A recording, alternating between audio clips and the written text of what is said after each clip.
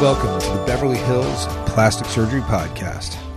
I'm Dr. Jay Calvert, and today, with the help of Dr. Millicent Ravello.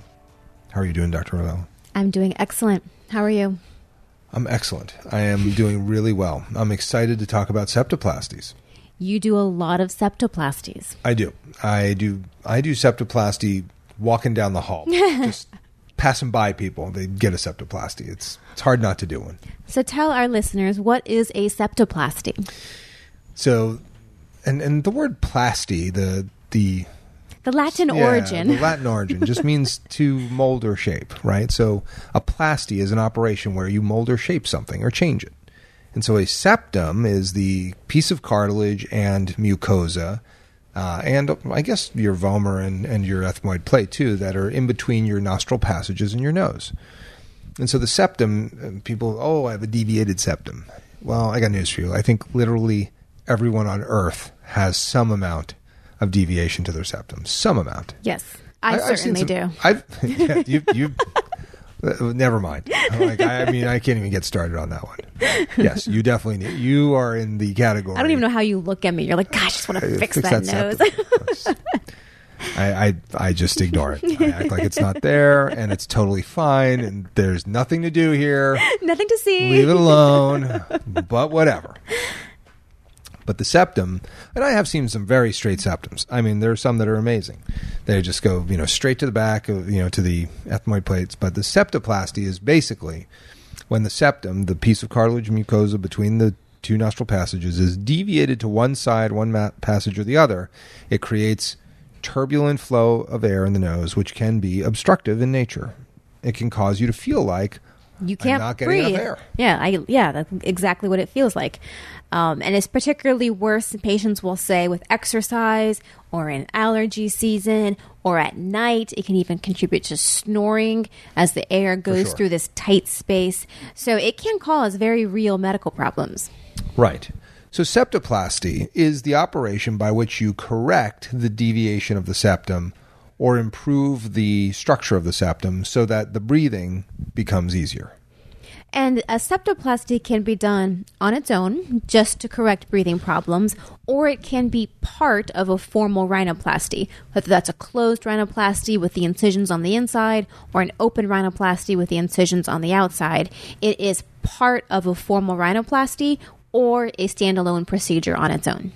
Absolutely. And the septoplasty that people think of traditionally is really where you go into the nose.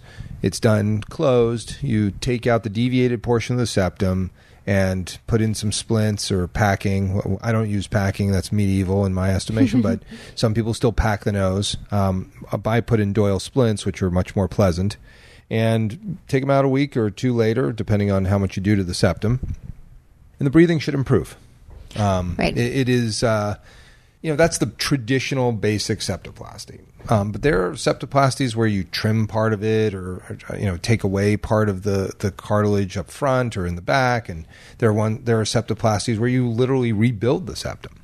Now, to be fair, with the exception of the ones where you actually rebuild the whole septum, the majority of the time, you leave a part of the septum behind. You're not taking the whole thing out. You leave what's called an L strut. So a part of the septum on top and a part of the septum in the front to support the nose. You're not taking out the whole septum. No, if you took out the whole septum, you'd have a saddle nose. Your nose would collapse. So we don't do that. Yeah, but I guess my question to you is, how frequently do you do or have you done a completely isolated septoplasty? Nothing else. You made a closed incision, took out a deviated septum, called it a day. Well, for me, that's pretty rare because I am not an otolaryngologist. I am a plastic surgeon who is skilled in the art of all the internal nasal otolaryngology procedures, such as turbinate surgery, septoplasty, but I don't do sinus surgery. So people don't typically come to me for just a septoplasty because I'm a plastic surgeon. They're here. A lot of them are because their ear, nose, and throat doctor said, you need a septoplasty. And they say, well, I want to get my nose fixed too. And they say, well, I don't do that. Right. I don't so do go the to somebody that does that also. aesthetic Right. part of the So surgery. I do the combo procedure of the septorhinoplasty, as it's known, where you're doing the septum and the rhinoplasty together, and you're correcting the breathing. I tend to, in people that have cosmetic, like I did a cosmetic rhinoplasty yesterday where the patient had just a wicked deviated septum. I sound like I'm from Boston. It's wicked deviated. I didn't drop enough R's actually for that to be like it's Boston, but that's okay. But I fixed that septum because I knew that it was either, if it's not bothering you now, it's going to in the future. It's going to bother you in the future, and it has repercussions to your aesthetic reconstruction because it can cause it to scar or heal in an asymmetric fashion. Absolutely. And so you want to leave an L strut. I tend to leave 12 millimeters of an L strut. The recommendation is 10. I like to go a little extra strength. But if the septum's if it's like a crazy septum, then I'll rebuild the thing with the septal cartilage and really try to make a very straight L strut as much as I possibly can so that the breathing does get better. Right. And that's the whole thing. And so in your case, you're seeing these patients, as you mentioned, for combo procedures. So how does that work from an insurance perspective? Someone comes to you with a deviated septums, and importantly, as I think we've noticed before, with symptoms of a deviated septum. So you can't just come and say, oh, my septum is deviated, but I feel fine. Will insurance pay for this? No. So, in fact, I can tell you I did just do an insurance-only isolated septoplasty, and the criteria, which were very specific, and I tell all the patients this. I said, look, if you want to get insurance to pay for your septoplasty, you have to make sure that you meet their criteria, which are it has to be moderately deviated or severely deviated, and those are judgment calls. A mildly deviated septum is not going to get paid for by insurance. They just aren't. They typically want a CT scan, a CAT scan, an X-ray. They typically want to know that you. Sorry, easy for me to say. They typically want to know that you have tried conservative, which means like sprays and measures, conservative treatments such as Claritin D, Flonase, which is a nasal steroid spray, that you've done, even allergy drops, allergy drops, breathe right strips, nasal irrigation. Right. And that those things have not worked out, or they're too cumbersome or whatever. So that you've given it the solid conservative measures try before they're going to authorize a septoplasty. And then, the ones that are obvious, like they get authorized, you do them. It doesn't pay very much. So, no. in my world, it's like, yeah, we could do it under insurance, but your rhinoplasty is going to cost you, $18,000, and your septoplasty, which insurance will pay for, is going to pay $800, So it's like, if you want to get reimbursed your $800, it's great. This rhinoplasty is still $18,000 or $19,000. The last time I got reimbursed for a septoplasty, it was like $400. Yeah, it doesn't pay anything. So it's like, it's great, but the insurers have made sure that procedure pays nothing, next to nothing. Yeah, it is like a very difficult, high risk procedure, and they want to pay you $400 for it. Really? Well, that's why people go out of network. That's why you're an out of network physician. Yes. So it is possible to combine your functional septoplasty with a cosmetic rhinoplasty. Just be aware that you're not going to get a whole lot knocked off your price. Right. Well, I don't knock anything off the price. I charge them, and then I say, go ahead and bill. You can get reimbursed by your insurance. Yeah. I'm not doing insurance companies anymore. They're not part of my. It's so little money for such huge headache. And it just doesn't make any sense. They don't pay anything. They used to. They used to pay, there would be times in the past, I remember in 2006 or 5 or something, where I would get $3,500 for doing an airway operation, and then the cosmetic part would be paid for by the patient. And that was reasonable. Right. It was like back then, if a rhinoplasty was $8,500 or $10,000, for the patient to get $3,500 knocked off their price because the insurance really paid it, made sense. Now $400, $600, who cares? You're still trying to get a cosmetic rhinoplasty, which is expensive. So the septoplasty is kind of part of the operation in my world, and if they want to bill to get their insurance reimbursement, they can.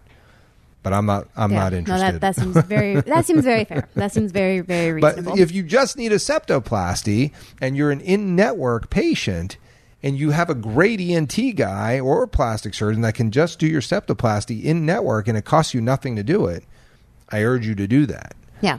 If you don't need your nose changed, just get the operation done by somebody who's in your network who's an amazing septoplasty surgeon, because those people are definitely out there. I mean, I know a lot of ENT guys that they never even think about a rhinoplasty. It's not even on their radar screen. They just do could give a crap. septums all day. They They'll do line 'em up, septums, they do sinuses, Yep. they do all kinds of incredible work that is really necessary, and you can find those people in your network. Yes. If you want a fancy pants rhinoplasty, well, that's your guy. then I'm right here. but I think that people, I mean, I can't even tell you how many people come in and say like, oh, so if you can bill my insurance, like it can pay for the whole thing. I'm like, no. No. Hate to bust your bubble, Yeah, but that's not how it works. That's not Beverly Hills, No. Newport Beach plastic surgery kind of stuff. It just the insurers in California, and it's different in other states. There are other states where people actually get paid to do this stuff by the insurance companies. In California, the prices that have been negotiated down by the insurance companies is so astronomically low. It's abuse. It's a slap in the face. It's abuse. I mean, you just can't possibly look somebody in the face and be like, "Oh, that cleft lip is that you just did $800. Oh, they don't pay $800. No, $300. The Medi-Cal pays $300 for a cleft lip. For a cleft lip. I know. This child of yours that is born with this cleft lip, who needs this life-altering operation, yes, which you, plastic surgeon, have studied for 12 years. 12 years of plus possibly fellowship, 14 years of your life to make sure that it turns out right. You get $300. You get $300. You know what? I used to bartend. I could put on a push-up bra and bartend and make more than that in a night. Of course. Easy. But that's the value that people have placed on the service of these of what plastic surgeons do and what any surgeon does. I mean, I remember the cardiac surgeons used to get paid $6,000, $7,000 to do cardiac bypass surgery when I was coming up through college, and now I think they get $1,200. That is not enough for what they do. I'm saying $6,000, $7,000 back. This is like before electricity, when I was like coming up through the ranks, and I'm old. These surgeons now are getting $1,200, $1,500 right. in 2021. Right. It's not 1989. Yeah, cost of living's gone up a bit. A little bit. And so to take somebody from that kind of pay down to where they are now is really just shows you what the value. It's where it's going. Pay attention, everybody. You can see it happening. But then people say, well, I don't understand why I can't get a doctor to do this. I don't understand why I can't get a good doctor. I don't understand why I can't. Well, you think it's bad now, just wait another 20 years. I mean, because the people that used to want to go do this stuff are going elsewhere. No, they're going to Silicon Valley. The best and the brightest smart are unfortunately not coming into medicine. No. Although maybe it's changing. I know we talked about this with Cornell. Is it Cornell or Yale offering the free medical school now? Cornell. My alma mater. So that's going to definitely attract the best and brightest, and they're going to be graduating without huge amounts of debt. So they can't afford to do some of these procedures and take primary care type positions because they're not going to be $500,000 in debt upon leaving medical school. So give that another 14 years, and maybe your surgeon will be very excited to get $400 for your septoplasty. But right now, in Beverly Hills, not so much. It's not happening. But anyway, back to the insurance. Septoplasty. We were talking about the insurance thing, which is whatever it is. I think that septoplasty for me is done. As an airway procedure is usually the primary airway procedure. I rarely do anything to the turbinates other than possibly outfracture them. I might do a little bit of bony reduction, but I'll cauterize them once in a while, but I don't do a whole lot to the turbinates that really affects the airway tremendously.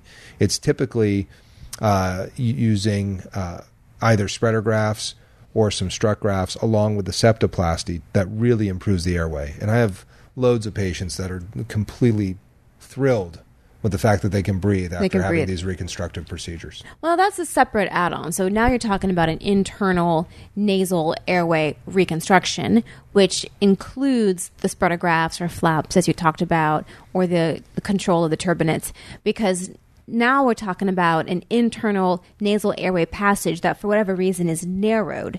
So in addition to having a deviated septum blocking the airway, the actual airway itself is collapsed and narrow and creating difficulty with airflow. And so you have to remove the deviated septum and open up the airway, which was what you're talking about with the spreader grafts and flaps, which is a separate part of an airway reconstruction. Exactly. And so really in my world, especially with my revision rhinoplasties, where not only are people unhappy with the look of the nose, but a lot of times they really can't breathe. There's a lot to it. And I tell people, look, if you have a bad airway before surgery, there's a high likelihood that there's still going to be problems after surgery. The goal is to make it better. And if we can get rid of it and you're happy, that's fantastic. But, bad airways are very difficult to fix. This is not easy stuff. It's not easy. And I'm sure patients ask you this all the time. Well, you're putting these, grafts or flaps, you're opening my airway. Is that going to make my nose bigger? Yeah, I mean, that sometimes that's the idea. But typically the answer to that is no, because it depends where you put those grafts. So you can make a nose smaller and control the airway simultaneously. But you got to be slick. You got to be a fancy pants. You got to plastic surgeon who does a lot of noses. I mean, it's hard. This stuff is not easy. And it's funny. Like there's some patient like hating on one of my Instagram posts or something, and somebody kind of chimed in and said, don't listen to the haters. You've helped so many people, and I said, that's true, but I do listen to the haters a little bit, because oftentimes there's like a kernel of truth in their hating, because they've had a bad experience, or they know somebody who's had a bad experience, or they're just angry people in general. But I said, don't discount the fact that people don't hate the haters, because there are people that have problems with these operations that are very real. I mean, these are like, I've seen them, and I've tried to help a lot of them, and they continue to hate after when I can't help them. But and that's okay. They have reason to be upset, and they have reason to not be thrilled or whatever. But in the end, you should always recognize that it's with good intention, with kindness and the best of intentions, that your doctor goes forward in these very difficult revision cases and these very hard moments. And when patients can't see that, that's unfortunate for them. But I think a lot of patients do get that. They get that, they were having problems, things didn't go well before, and here comes somebody who wants to help. And if it doesn't turn out amazing, well, you were already in a bad spot. And these things are so they're so not easy. They're very difficult. Easy. The healing process is unpredictable. I mean, there's very few plastic surgeons in general, who see these complex cases and get like, well, I don't know, I kind of get excited about complex cases, but it's not like you are loving to do these cases and really want to gung-ho get in there. A lot of times you see these complex cases and you go, oh, that's going to be a tough one. Yeah, so sure. A lot of times it is sort of done with the thought process of, I really want to help this person and make their life better for whatever reason, whether it's a complex breast or a complex nose. Like, you feel for the patient and you want to give them something better. Right. We're doctors. We're empathetic. That's half the reason we went into this. We're really trying to make it better. We're not just trying to like make a quick buck off these patients. That's not what it is at all. No, I mean, I don't do surgery for money. It's silly. That's a silly way to make. If you want money, go to Wall Street. I will say that to everybody. That is true. There's so much money on Wall Street. Go there. That's what I keep telling my son. Yeah. I know. My kids, I was like, please, whatever you do, don't go to medical school. Unless you're going to be an anesthesiologist. What is then with maybe. that? My kids are all talking about anesthesiologists. They're all like, I heard anesthesiologists make a fortune. I was like, they do make a fortune. They Trust make a me. lot. My anesthesiologists do great, and they should. And we do great too, but it's the money part is not why to do any of this. You have to do it because you love it and you want to help people. I mean, especially like these complex airways. I got to say they, when I was thinking about this podcast with you, I was like, God, these are so hard. They're just so difficult. And the cases that I get, and I got a case last night from another, Beverly Hills plastic surgeon who's amazing. And, she saw this patient and said, to her colleague who is an ENT doc, and she said, "Are you comfortable with this case?" He goes, "This is out of my league." And she said, "Well, package him up and send him over to Jay, and he'll look at it." And I got this case, and it was like, on one hand, I was like, "Yeah, boy, this is really tough." But then, like the excited reconstructive plastic surgeon, it was like, "Oh yeah, sweet, oh yeah, I got this one. Oh, this is gonna be good. We're gonna do forehead flaps. We're gonna do rib grafts. We're gonna make this gal a nose from nothing, because she has nothing left. Her nose is really damaged. It's a disaster, but I can fix that. Like, I know what to do, but I have to get her on board. She's got to first stop, smoking 2 packs of cigarettes a day, and she's got to stop, she's got to get on board. She's got to get on board. Yeah. You got to this is a team deal. You got to understand that there is no easy fix, and that she's going to need 3 or 4 operations to get there. But, I'm going to help her. I mean, I definitely am. And I was excited that my colleague sent the patient, and it's all good. Well, that was a very windy and deviated discussion of septoplasty. You see what I did there? That was good. See that? That was very good. Interestingly, the patient that you sent over had absolutely no septum. I believe that. I saw that patient, yes. I'd believe there's that. There's nothing in there. You look in, and you can yodel, and it'll like a canyon come back to you. I mean, it is just awful. Well, yeah, I think that's it. So for those of you thinking about septoplasty, if you're doing it on its own, go for it. If you're doing it with the nose, be clear that it is a harder operation, more complex, and definitely you want somebody who is skilled in that art for sure. For sure. Well, this is the Beverly Hills Plastic Surgery Podcast, coming to you from the 90210. Thanks for listening to the Beverly Hills Plastic Surgery Podcast. If you want to reach Dr. Ravello or myself, we're available for consultations. We can also be reached through the websites. Dr. Ravello, what's your website?